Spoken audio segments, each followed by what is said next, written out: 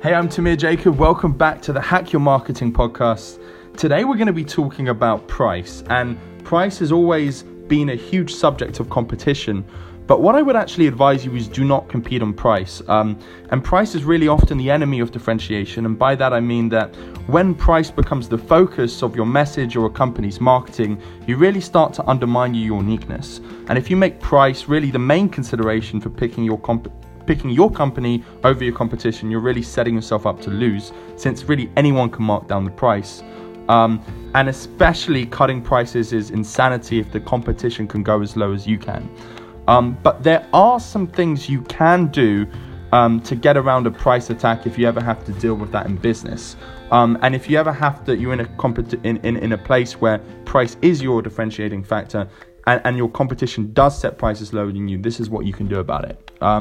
So the first thing you can do is you can do something special. So for example, Nike had a situation where it reached out to Foot Locker, it's one of its biggest customers, and it gave them an exclusive shoe that only Foot Locker were allowed to sell.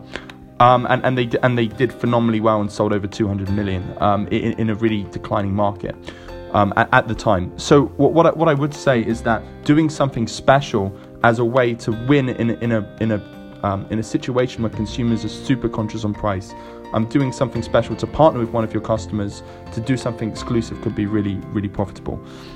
The other thing to do is almost like a smoke screen, so you could cause some confusion.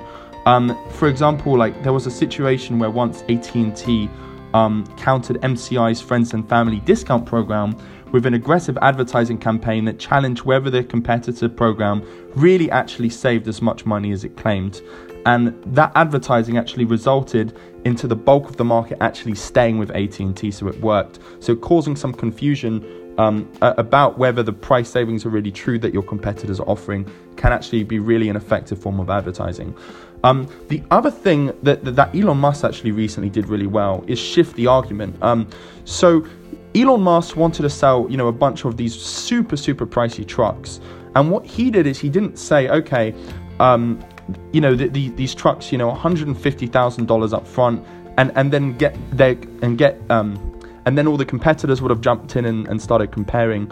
Oh, ours are only 80,000. Why would we want to buy yours? So what Elon Musk did is he pitched it as the total cost of ownership. So he shifted the argument from the purchase price to the total cost over the lifetime of owning the truck and maintaining it.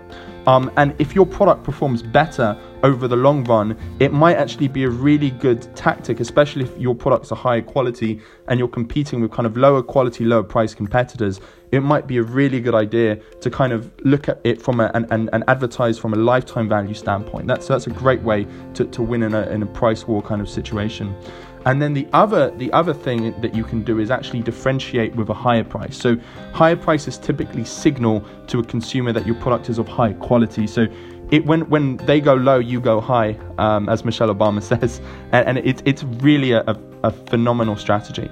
So those are 4 things you can do when you're in a price situation and price is really your unique competing factor. I wouldn't advise being in that situation and I would advise trying to find some kind of unique factor that sets you apart aside from price. But where it is, you can do something special. You can cause some confusion with your advertising about the claims of the competition. You can shift the argument from a lifetime, from a concept of purchase price, immediate purchase price to lifetime value, and then you can differentiate with a higher price to signal better quality. Hope that helps, guys, and I'll see you guys in the next podcast.